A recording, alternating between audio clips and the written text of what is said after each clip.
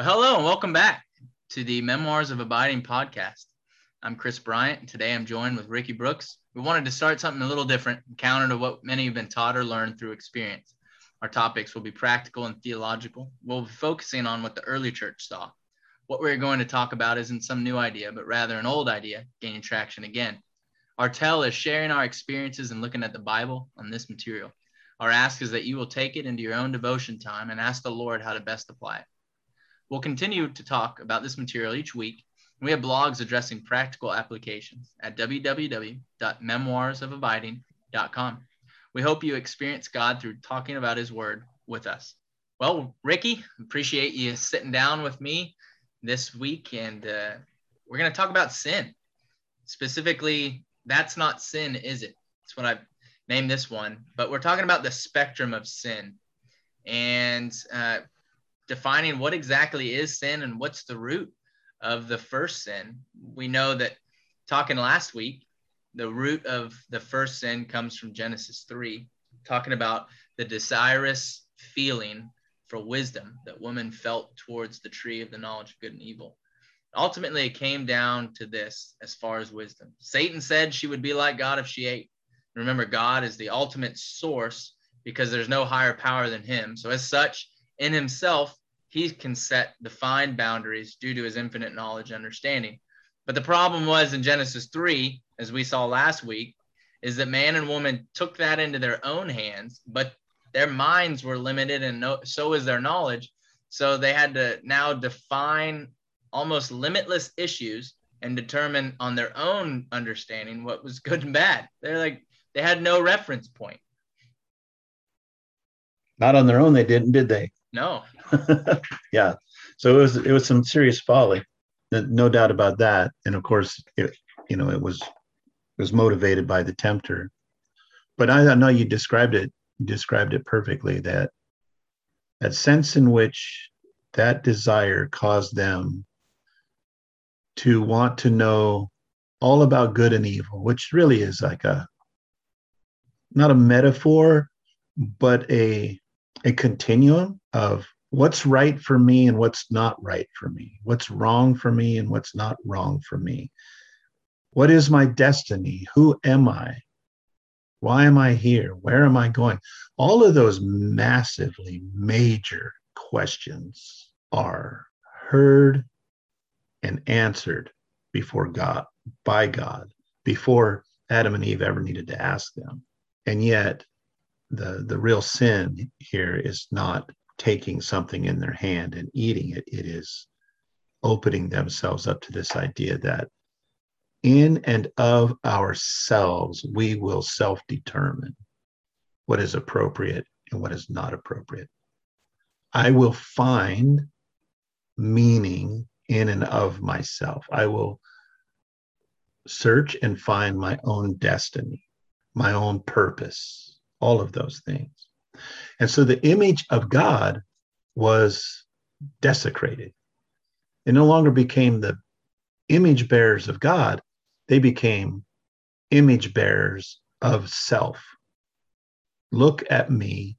I can master all of this on my own, which is exactly the same thing that Satan had done. So he must have delighted a great deal in convincing them to do it.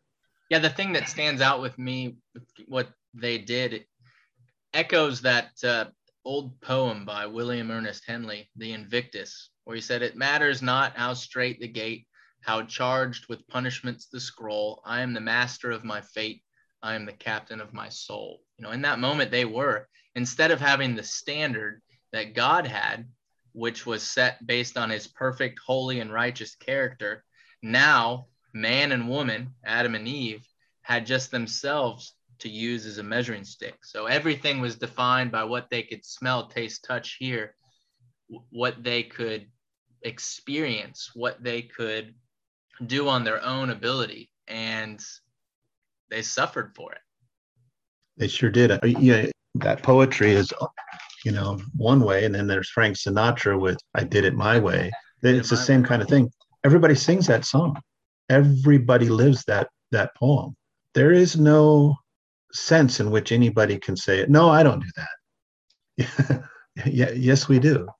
We all do. It's the inheritance of mankind, and we see it in every sort of way where we have, even to the modern day, set aside the idea that there is a creator. We will define our own destiny. We will even define our own identity. It's like the last bastion of, waving a fist to the sky and saying, there is no God. And if there is a God and you're up there, you won't tell me who I am. I will choose my own identity. I choose my own meaning. And okay, that's exactly what was left to them in their flesh, in their body, in their own brain, independent from God. They were on their own. They had nothing else to look to or to utilize to find any kind of purpose or meaning in their life. And since then, all of life has been the constant struggle to find purpose and meaning, security, significance, destiny, all of those really big ideas in life. Yeah. So what exactly is sin? I mean, it's missing the mark. We've heard that. It's going against what God says, but it's even more broader than that gives us the sense of, right? It's not just necessarily an act that I do, but it can even be my mentality. It can be my identity. If I find my identity outside of the Lord, that's sin. When I go through a difficult trial and I live in fear, and that's sin. And so it's more than just an act of what I do against what the Bible says. If we want to look at the Bible as a bunch of rules, it's not breaking the rule, but it is anything done outside of faith in God, and anything I place outside of God being my number one, my complete, my all in all, is sin. Yeah, absolutely. Certainly sin is evil in the sense that it's outside the will of God.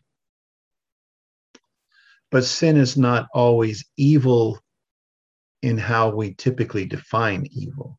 A terrible, ugly, wicked iniquity that we perform against God, ourselves, or others.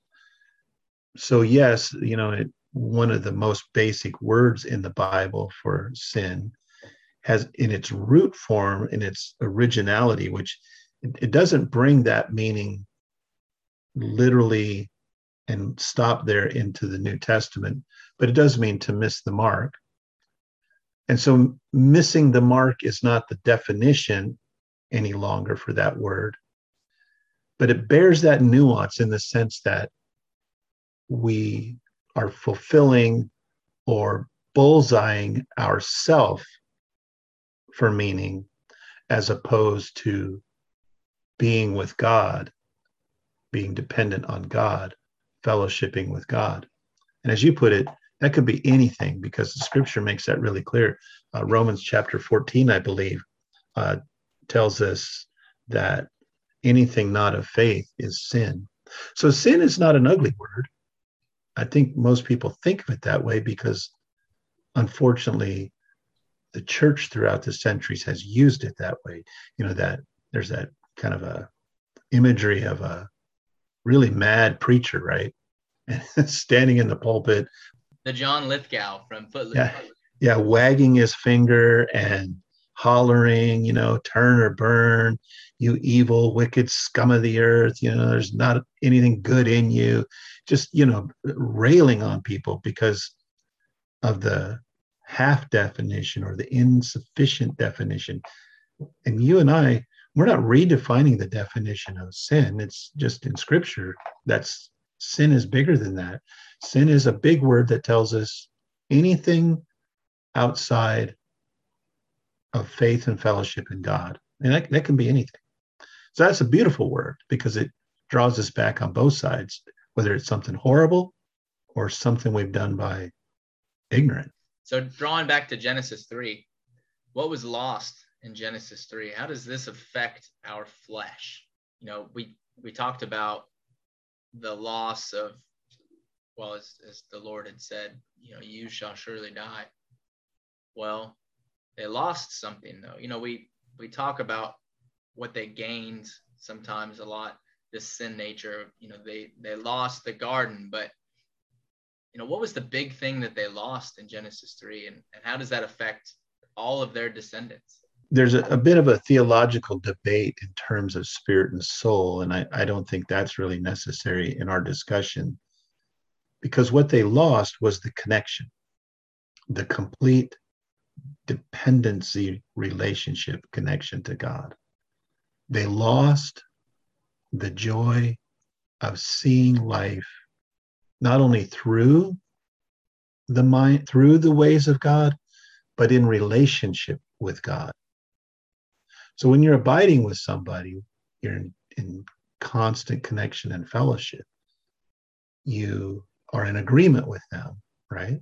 That's abiding. So to be in agreement with God and to do things God's ways, to see things his way, to love life because he's pouring out that joy and abundance into your life, is an incredible, electrifying thrill that he designed for us, and they threw that away. So now they have to exit the garden. They get to reap what they have sown, which is independence. And now they don't have the same connection. Did God cease loving them? Absolutely not. Did God give up on them? Absolutely not. Did God look after them? Yes, absolutely. Did God have a plan for them? Absolutely. But since they were now seeing things through the lens of their own knowledge of the breadth and the depth and the length of good and evil, they didn't have that relationship, that fallback to innocence any longer. That connection was lost, that dependency connection with God. No more abiding, no more relationship, no more fellowship, no more family feelings with the Creator.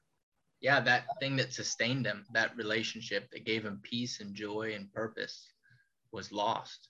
Yeah. And like you said, they had to find it within themselves, what they do or in others. Maybe the Lord specifically said part of the curse on Eve was to essentially to find a lot of her identity in her husband, by serving her husband, by abiding in him. And we see that through all of us throughout it. So yeah, when the Lord was, he said to that, to the serpent, the curse, and to the woman and to the man, to the woman, he says, I will greatly increase your pains in childbearing.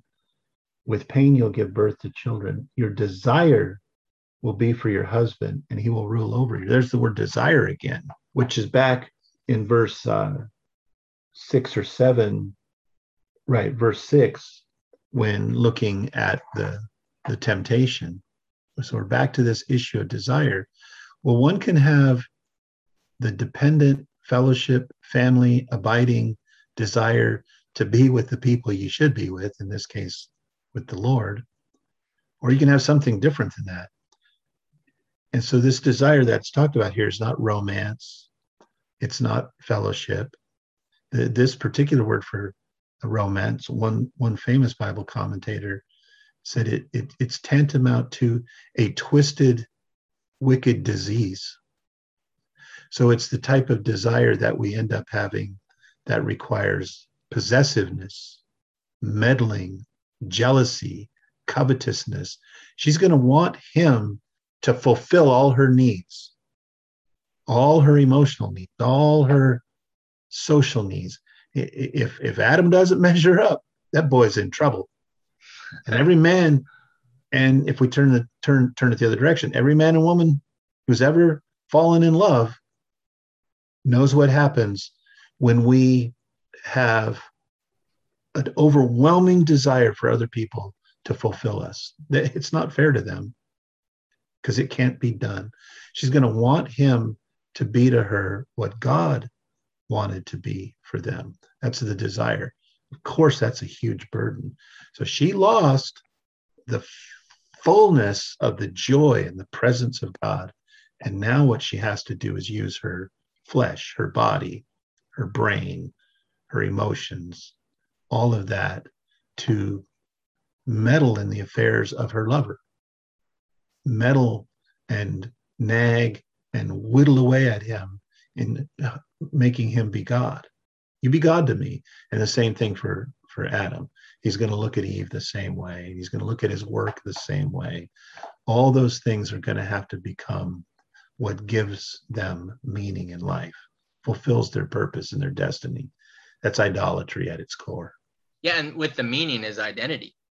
Yes. We talked about identity before, but when I look through Genesis 3, I see something that is absolutely tragic in that, and I didn't see it until maybe this past year, but realizing the tragedy that a lot of us can't see in Genesis 3, that we change, what we can do changes, what others do changes. Whereas in the garden, their dependence, their identity flowed from an immutable, a term meaning unchangeable, an unchanging spring, God the Father. Now it must come from the ever-changing.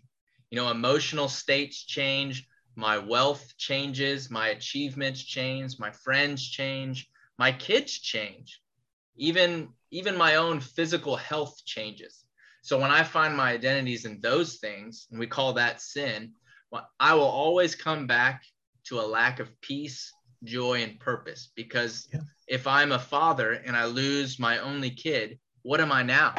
I can't find joy and peace and purpose because I've lost it, or in my marriage, or in any of those things, that when they change and I'm no longer stood on that canon, on that, immutable source that I thought was who I was, it's gone. And Adam and Eve found that to be the case. And it was absolutely tragic.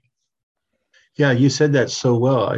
People will often ask, well, should we not find meaning in our children or our marriages? And that's not what we're talking about. But in an abiding relationships, especially when we're dependent on God, then we abide together with God. And our family, our work, whatever it might happen to be, can be sources of joy. But ultimately, let's take the husband-wife relationship, since we're talking about Adam and Eve. When the two come together and become one flesh and are living in wonderful, abiding fellowship with God, then there's a sense in which the two of them don't need each other. Of course, we understand the phrase, oh, honey, I love you, I need you. Of course, right? But if we need them at the core, at the deepest part of who we are, then, as you say, everything is temporary. It doesn't have to be a divorce. It can be illness or sickness or whatever, right? Everything other than God is temporary. And so it is susceptible to going away.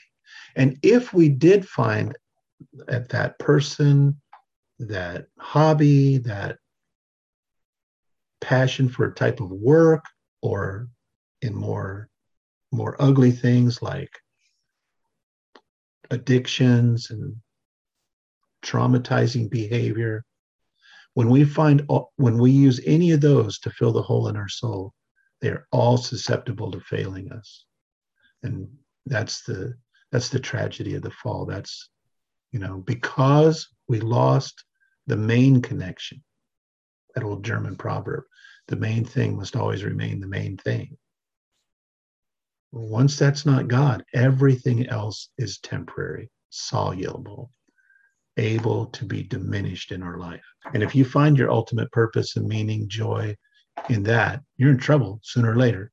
So we introduced this idea of the spectrum of sin, and we have a right side and a left side. And I know when I've taught this through some of these discipleship groups, a lot of the first question is, well, is there a value on each sin? Like, is this a 10, whereas this is only like a 3?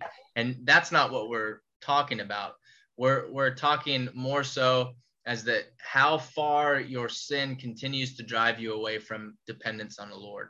And we have two sides of this. If you are at home and you have a piece of paper and a pencil, you can just draw the line down horizontal across on each side. So you got a vertical line, a horizontal line, one on each end. You can have the positive or negative side of the number line, however you want to do it. But each side of that, if you start with in the center is a 1, and at the far extremes being a 10, on both sides. Yeah, 10 on both. Yeah. A positive 10, negative 10, and maybe a 0 or starting at 1 in the middle. But when we talk about that, that's kind of what we're picturing here with this spectrum of sin. We separate it out. So on the right side, we have what we call the egregious sins, or the sins that even society looks at and just is disgusted with. Those things are the things that we might say is an addiction to pornography, is an addiction to drugs, is murder, is idolatry, is adultery. Those sins that definitely everyone can typically pick out. Well, the other side of the spectrum is that issue of anything not of faith is sin. So it comes as a surprise to people that we would call the pursuit of excellence. We could call the pursuit of excellence sin if that pursuit of excellence becomes a larger force, a larger contentment, a larger producer of meaning in our life than God. So this is where the definition of sin is really beautiful, because sin covers both sides. For example, let's say somebody is the best. I'm a preacher, and trust me, everyone. This is just an illustration. But say I'm the best preacher in the world. That when I get behind the pulpit and talk, man, just bazillions of people want to listen to this nonsense that this guy's got to say. Even if they don't understand it, it sounds so wonderful. They want to. If that was the case, right? And then let's add to it that I pursue preaching with the gusto. I want people to know about God, and I want them to know about His love. But lingering in my heart, right, during the preaching act is this pride. Man, look at me. People are flocking to hear what I have to say. People really love it when I tell a story. That kind of thing, right? I'm filling up the holes in my soul because people listen to what I say. Then even though I'm preaching the good news of Jesus Christ, even though I'm helping someone come to a better understanding of something in the Bible, the act of preaching to me is sin. And the same thing could be said of a baseball player or a doctor or someone being fulfilled in the role of a mother. It's not that they're doing something evil. It's that they're doing something that is of greater worth to them in producing their meaning and purpose and identity than God Himself. This happens in the Bible, in the Old Testament, with David's machinations that created all that turmoil. He ended up with multiple wives and so on and so forth. And he had children in his royal palace from different women. And some of them were full brothers and sisters and some halves. And the Bible tells us that one of his sons raped his half-sister. Everybody knows that is despicable, terrible, evil, egregious sin on one side of the spectrum.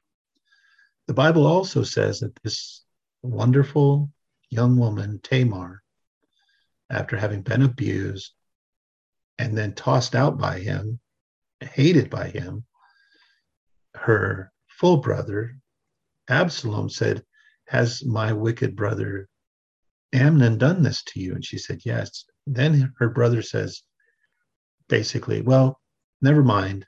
You come and live in my house." That's all he's got. Well, then it says she went to live in her brother Absalom's house in desolation. So here's where I want to be really, really crystal clear. Yes, the horrible, evil trauma that someone else causes to another person, that is evil. That is sin. But when we are destroyed by that trauma, when we are hurt by those things by other people, when we engage in behavior that tries to erase that past, fill the hole in our soul, we end up going down trails of missing out on that relationship with God. The word sin covers that too. Not that you're a dirty, rotten sinner.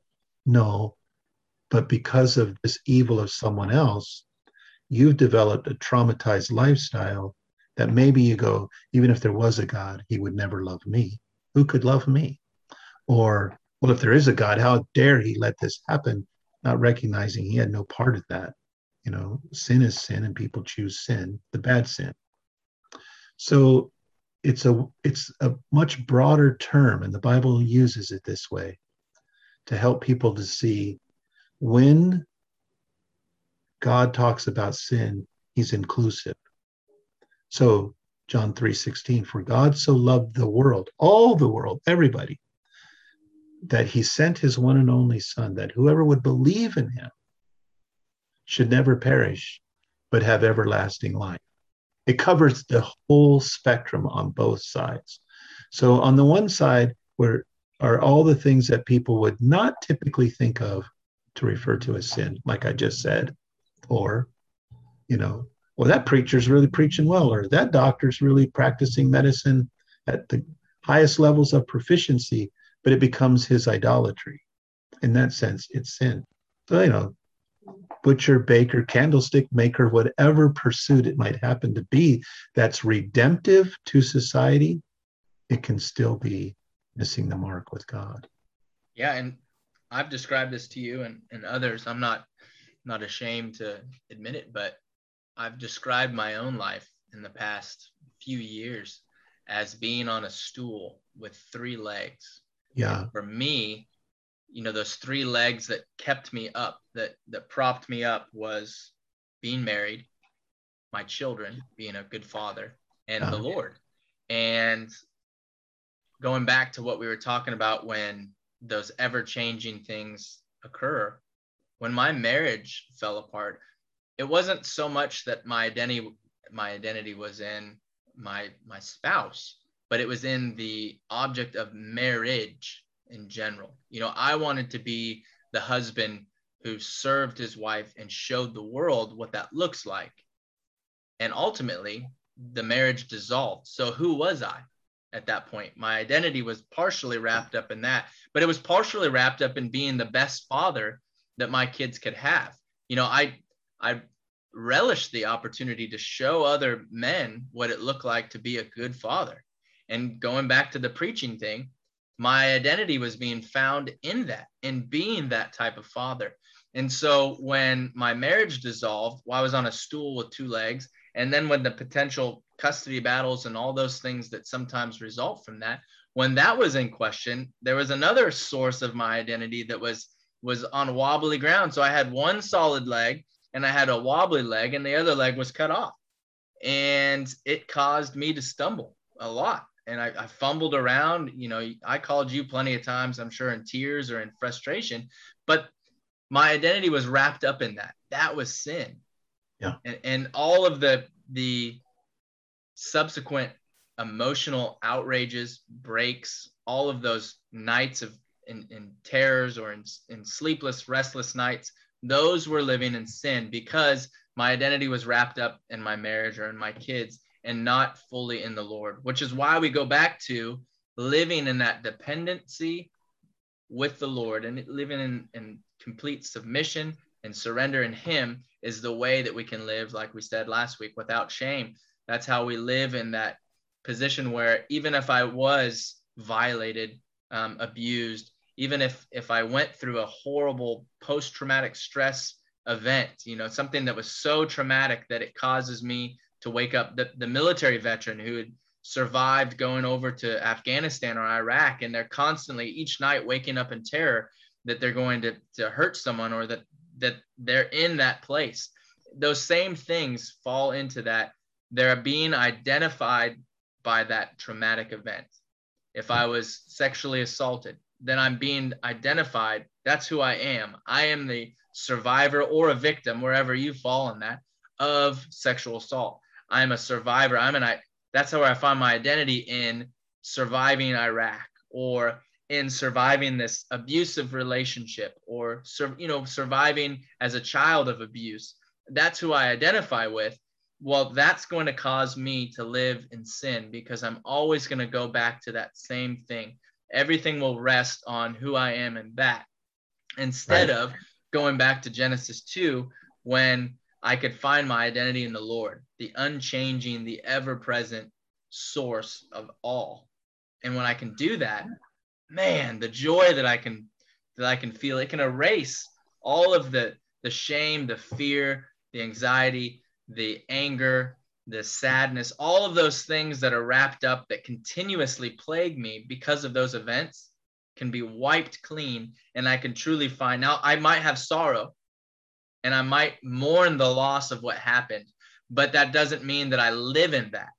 Now I find my identity in the Lord. I can find joy in each day. Even when I wake up and it's a tough day, I know that the Lord has provided.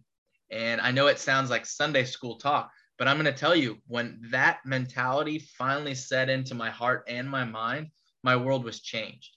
I no longer felt that absolute anxious feeling in my heart each day that I woke up, because I knew that I don't need to be anxious about everything. In Matthew 6, Jesus talks about that, where I just need to focus on righteousness and God and his kingdom, and all of those other things are taken care of. And lo and behold, that's what happened. So yeah, it's a hard topic to understand. And I really stress going to the Word of God and seeing what the Lord shows throughout Genesis all the way to Revelation, what sin is, because this is a hard pill to swallow. But when we fully understand this, then we can live repentant in our lives, and it will drive out all of that nastiness. Yeah, amen to that.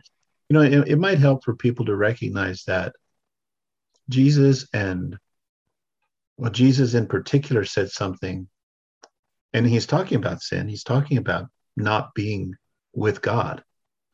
All you who are weary and heavy laden, come to me, for my yoke is light and easy, and I will give you rest.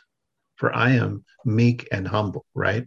So weary and heavy laden, that feeling of brokenness, that feeling of, right? Separation, loneliness, all of that falls into this camp.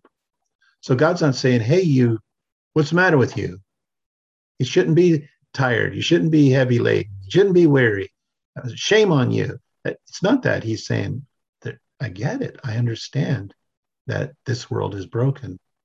So he's talking it, but just not using the sin word. He could just as easily have said, hey, all of you who are sinning and you haven't found me yet, here I am. I'm reaching out to you. Yeah. Yeah. Yeah, I hope we could spend more time on this, because this is of utmost importance that someone not misunderstand what we're saying when we try to teach the full biblical counsel on sin, as opposed to this narrow view that it's been given, which is that ugly finger wave pointing, shameful, you putrid scum of the earth, which some of our brothers and sisters have practiced. Yeah, that's wrong. Yeah, and when we're talking about this, we are fully amplifying Paul's words in Romans 8. Therefore, there is now no condemnation. We are not judging. We're not saying, you are an awful person, but the effect of that sin is going to continue to plague you in your life until you can understand, one, that it's a sin.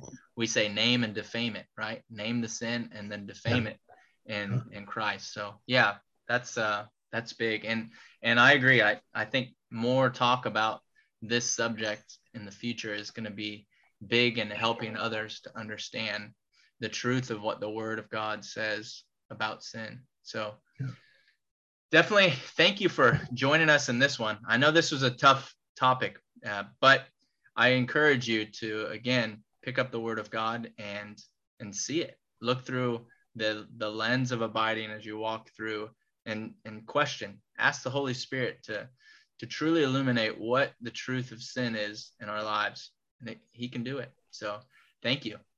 So we want to end with an important scripture that reminds us to abide in him.